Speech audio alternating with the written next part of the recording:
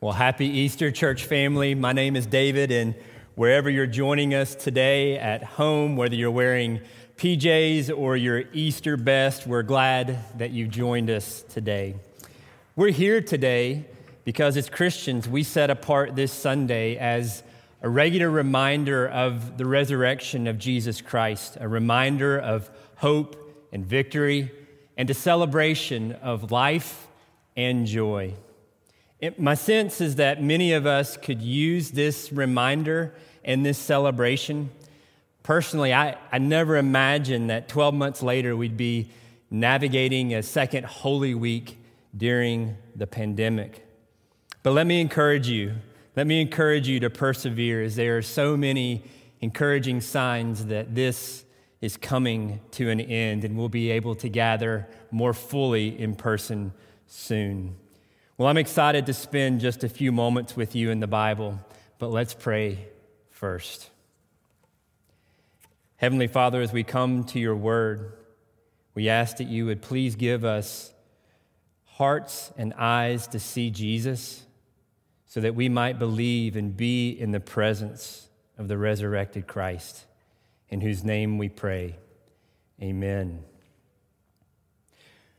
Well, let me ask you a question. How many of you like to read or watch either scary books or scary movies? Or let me ask you this. How many of you like to try to scare other people? Now, I'll admit, as a kid, I really enjoyed doing this. Just a few stories. When I was a kid, I think most of you know that my dad was a pastor, and if you've been in the church, you know most pastors preach behind fairly large pulpits, and my dad had one of those. And what you may not know is it's fairly open on the backside. And so once when I was a little kid, I climbed in there before the service. And then when my dad went to preach, I grabbed his leg. And I was successful in scaring him, but that didn't go so well for me. Another time, I spent a lot of time at the church being the son of a pastor. And you could tell I was probably a little bored sometimes. But during one of our midweek services, I made sure I was the first to leave the service. And I went out and I got in one of my mom's friends' cars. I hid in the back seat because in a small town, you don't lock your car doors. So I went out there and I hid in the second row. And then when she got in, I jumped up and screamed, and she screamed, and that didn't go well for me either. I still hadn't learned my lesson, so I did it again with one of my friends. His parents thought we were hanging out at my house, but we'd left his bedroom window open, and we recruited my little brothers to put on ski masks and to come in and to try to scare them. Now, I don't know how scared they would have been of a bunch of little guys 4 feet tall with ski masks on, but fortunately, my dad overheard our plans, and he called the dad of my friend to let him know that we were coming. And let's just say he scared us more than we scared him.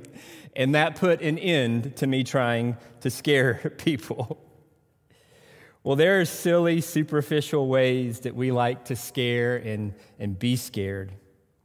And then there are substantive, significant ways that we are scared, frightened, and afraid every day.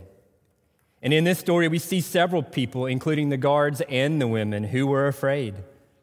But we see that these two women, that their fear is actually transformed into great joy. You know, it's worth saying that fear is our body's threat detection system. It's actually designed by God. It tells us that we need something, so we need to know what we fear so that we know what we need. And let me ask you this: how many of us would like to have our fear transformed today? If you just think back over this last year, many of us have been scared of getting COVID. Many of us have had the fear of dying. Many of us have been scared of giving COVID to someone else and having to tell others to quarantine. Perhaps in these economic times, we've been scared of losing a job and fearful of being able to find another. Perhaps this last year has been really hard at home, and you're scared of a spouse leaving. You're afraid that someone will not love you. Perhaps you're scared of a friend betraying you and the fear of people not liking you. Perhaps you're scared of being persecuted because of your skin color, and there's a fear of suffering unjustly. Let me ask you, what's the thing that keeps you up at night right now? What is it that occupies your thoughts and your headspace? Take a moment to actually be specific and think of that. And maybe if you're at home and you've got a friend or a family member there, go ahead and say, what is it that you fear right now? And if you don't feel comfortable or have someone there to share this with, think of it in your mind. What is that specific thing right now that you fear? What is it? Because we don't want to ignore it, because fear is data, and it's our body telling us something to pay attention, and that there's something that Jesus needs to do with it. We all have unique fears, and honestly, we all collectively face one terrible fact. It's death. Some of you are saying, well, happy Easter. We're off to a real cheery start here, aren't we? But if we're not honest about our desperate circumstances, including the reality that death's shadow falls on everything and everyone we love, then we will not rightly see the hope of Easter.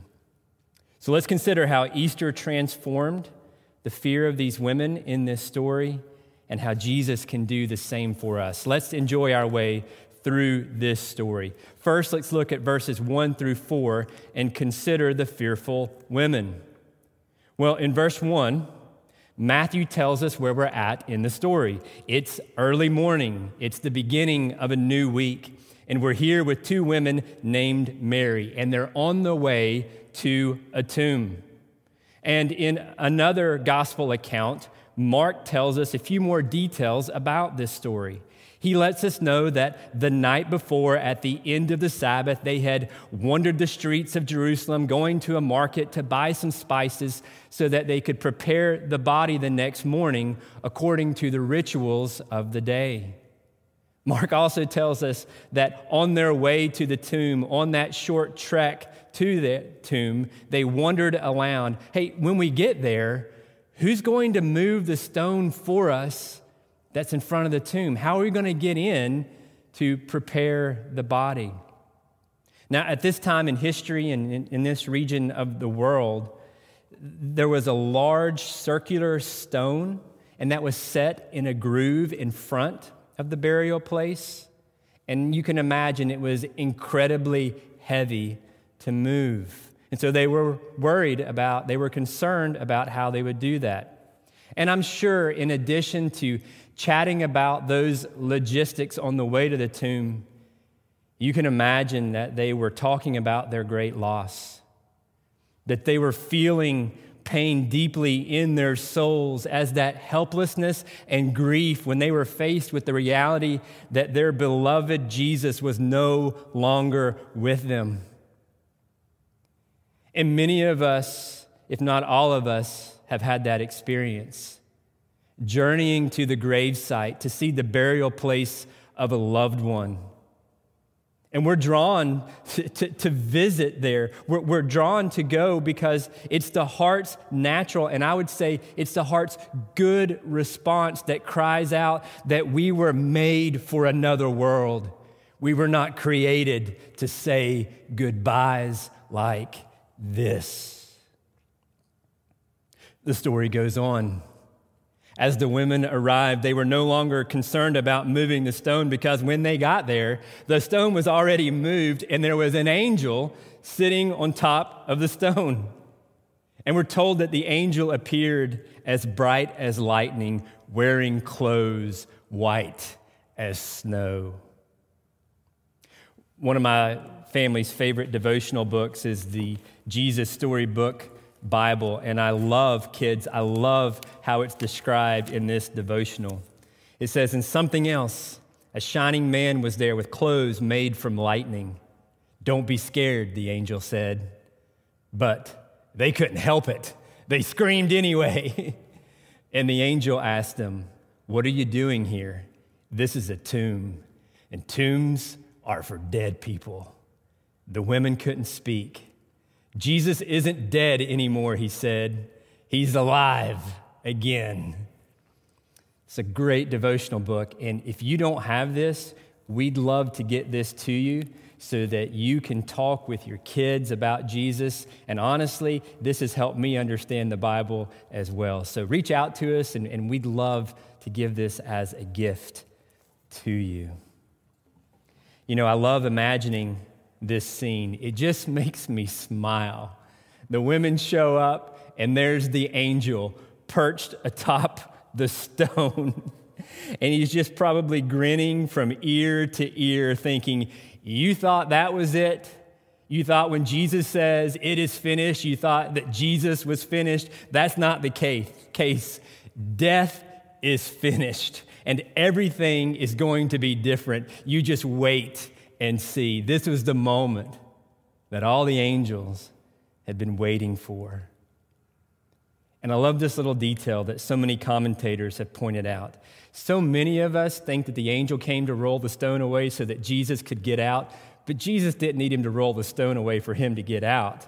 He rolled the stone away so that we could get in, so that the women, so that the Marys and others could see that Jesus was not there. He wasn't dead. And as the angel is sitting there, grinning like a Cheshire cat on the stone, he then speaks to their fear. Look down at verses 5 through 10. In verses 5 and 6, the angel said, "Do not be afraid, for I know that you seek Jesus who was crucified." Past tense. He is not here. Present tense. For he has risen. Past tense. As he said, past tense. Come and see the place where he lay. In other words, you can keep your spices in the bag because Jesus, he's alive. And then in verse 7, the angel tells the women, "Go quickly and tell his disciples that he is risen from the dead. And behold, he will meet you in Galilee, and there you will see him." And then look at verse 8. These are the words that stood out to me.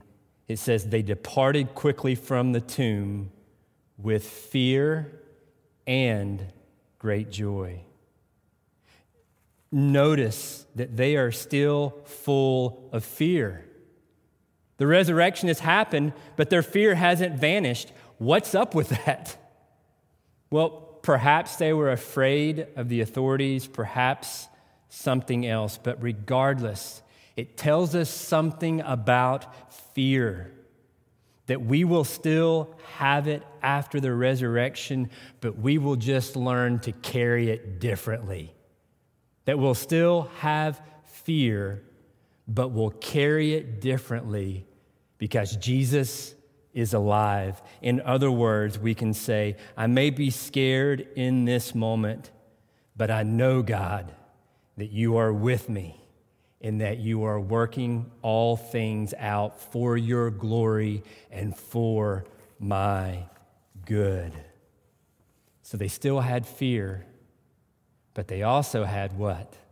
They had great joy. Something is new. What's that about? Well, it's obvious they were full of joy because they had just seen an angel, right? And they had hope that Jesus was alive. And as Christians, we simultaneously have both fear and joy. Because not all of our questions are answered yet. Because we aren't in the new heavens and the new earth, but yet the reality of the resurrection and the certainty of what awaits brings hopeful joy to those who are full of fear in a world still full of physical death. But because Christ has risen, Christians still grieve, but they grieve as those who have hope. Now back to our story. The women they're obeying what the angel tells them to do, so they're leaving the tomb. And can't you just imagine that different conversation as they're leaving the tomb? Can you believe that? We just saw an angel. And man, that was bright, wasn't it? And check out those white clothes. And do you really think that Jesus is alive? Well, now that you mention it, I do remember him saying that several times, that on the third day he would rise again from the dead. Maybe we should go back to the angel and ask him again. Let's just be sure. Let's just check one more time in the tomb. And as they're having this conversation, it didn't get too far, because in verse 9, boom, Jesus shows up. He intercepts them and he meets with them. And verse 9 just makes me smile, because can't you imagine what we would have said or what we would have done in that moment? I know what I would have done, but Jesus just simply says, greetings, good morning, or rejoice. There's no theatrics, no grand theological statement, no scolding them for their fear or forgetfulness of his words, but just, hi. Do you see the compassion and the gentleness of Jesus in that moment? And if Jesus' response was low-key, their response was the opposite, because they fell down before him and they took hold of his nail-scarred feet and they worshiped him. And this is important because his body wasn't just missing from the tomb. He wasn't just a hallucination, but he was alive physically in flesh and bones, and he could be touched and grasped. Friends, today, don't be content to have a historical knowledge of the existence of Jesus, but come to a place where you have an actual experience of his presence. That as we've sung today, there's a reason we are not overtaken. There's a reason why we sing through the night. There's a reason why our hope remains eternal. Praise the King, he is risen. They fall down and they worship him because he is alive. And then Jesus speaks to them in verse 10. And listen to what he says. Do not be afraid. Go and tell my brothers to go to Galilee, and there they will see me. And notice two things in this verse. First, what did Jesus call his disciples? This just makes me smile again. What did he call his disciples? He calls the disciples his brothers. And in Mark's account, he says, you go tell my brothers, and specifically Peter. Notice what Jesus didn't say. He didn't say, hey, you go and tell those cowards. You go and tell those deserters. You go and tell those failures. You go and tell that denier Peter to meet me in Galilee, and not just in Galilee, but you meet me in the parking lot in Galilee. You tell them to get their stuff together, and I've got some things to say to them about their lack of faith and courage. That's what we would expect, right? If we betrayed a friend or we were betrayed by a friend. But family, friends, and guests, that's grace. The disciples not getting what they deserved, but they were welcomed by their brother into the family of God. And there's no one like Jesus, and there's nowhere else to find grace like this. Jesus calls us his family.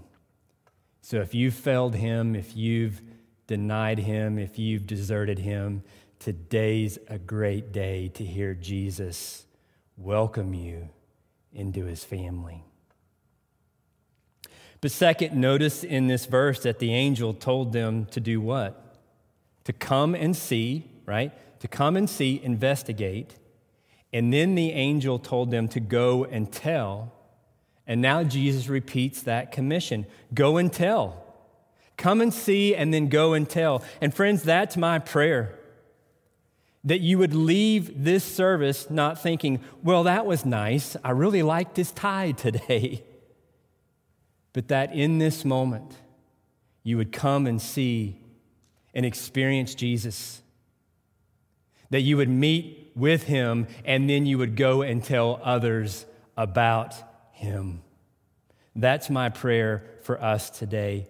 You may have met Christians before, you may have been to even a church building, but the question is, have you met your Savior? Have you met Jesus? Have you experienced grace? Because when we meet the resurrected Jesus and listen to his voice, we will carry our fear differently and we can have great joy.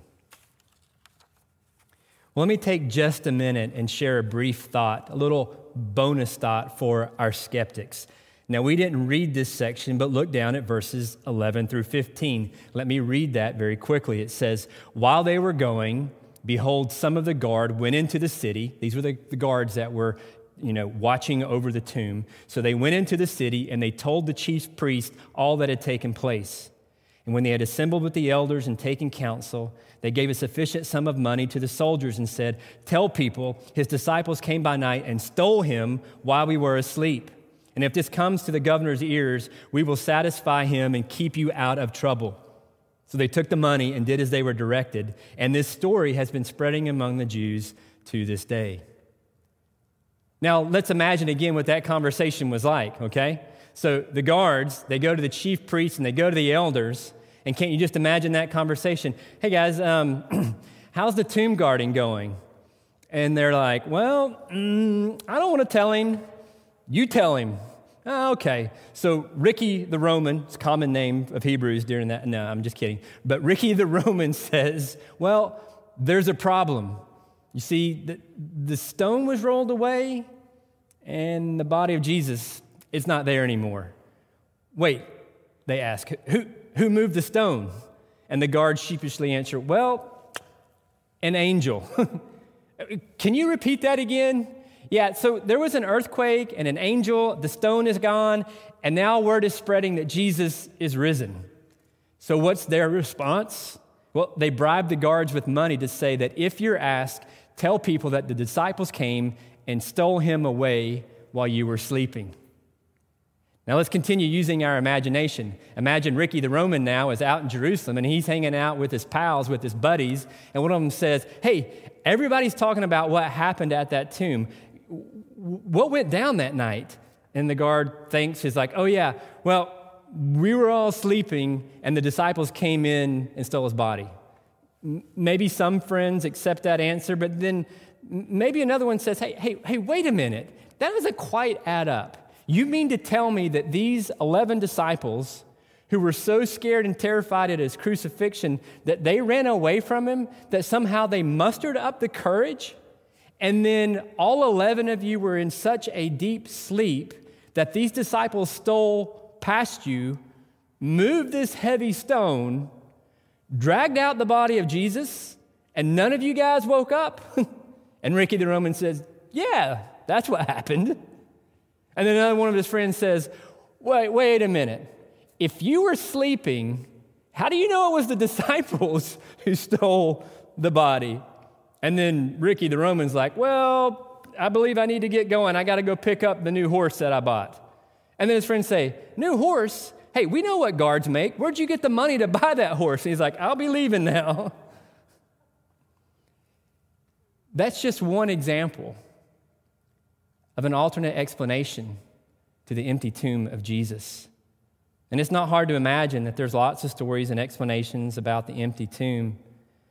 But friends, I would submit to you that none are as credible as Jesus actually rising again from the dead.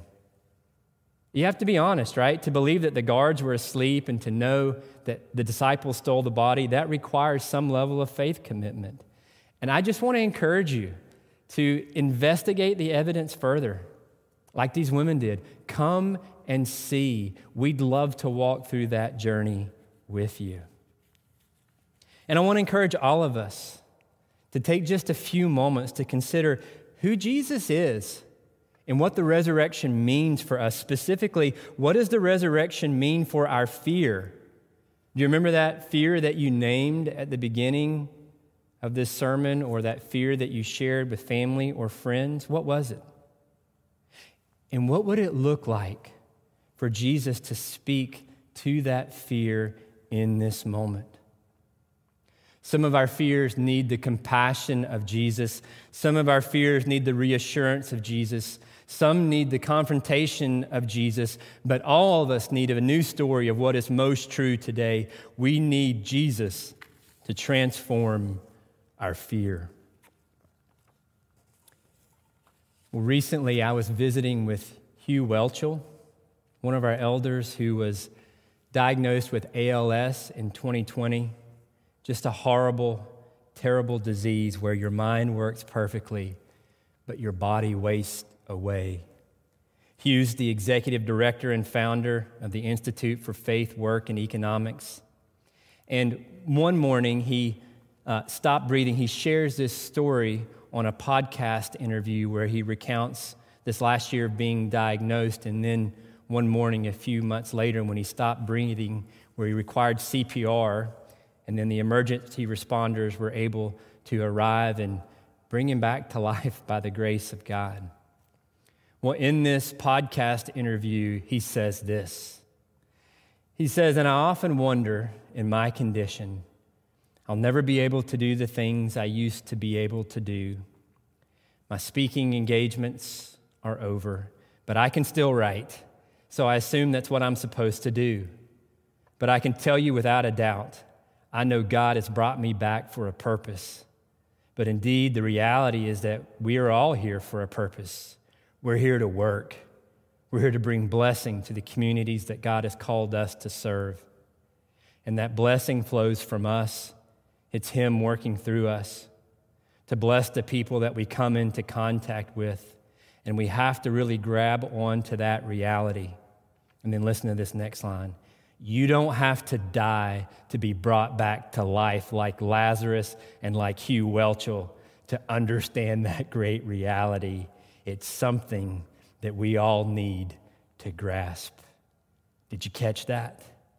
You don't have to die to be brought back to life like Lazarus and Hugh Welchel. Friends, if you have turned from your sin and if you have trusted in Jesus Christ, you have already died and you've already been brought back to life. It has happened to you and to me. Because of the life, death, and resurrection of Jesus, there is soul-restoring grace for every person in every circumstance, including our fear. Let's pray. Heavenly Father, we celebrate this opportunity to remember the resurrection of your Son and our brother Jesus. Thank you for impressing the resurrection on our hearts. And we pray for all of us here that we too can smile today because of the life, death, and resurrection of Jesus. That because He lives, we can face tomorrow. It's in His name that we pray. Amen.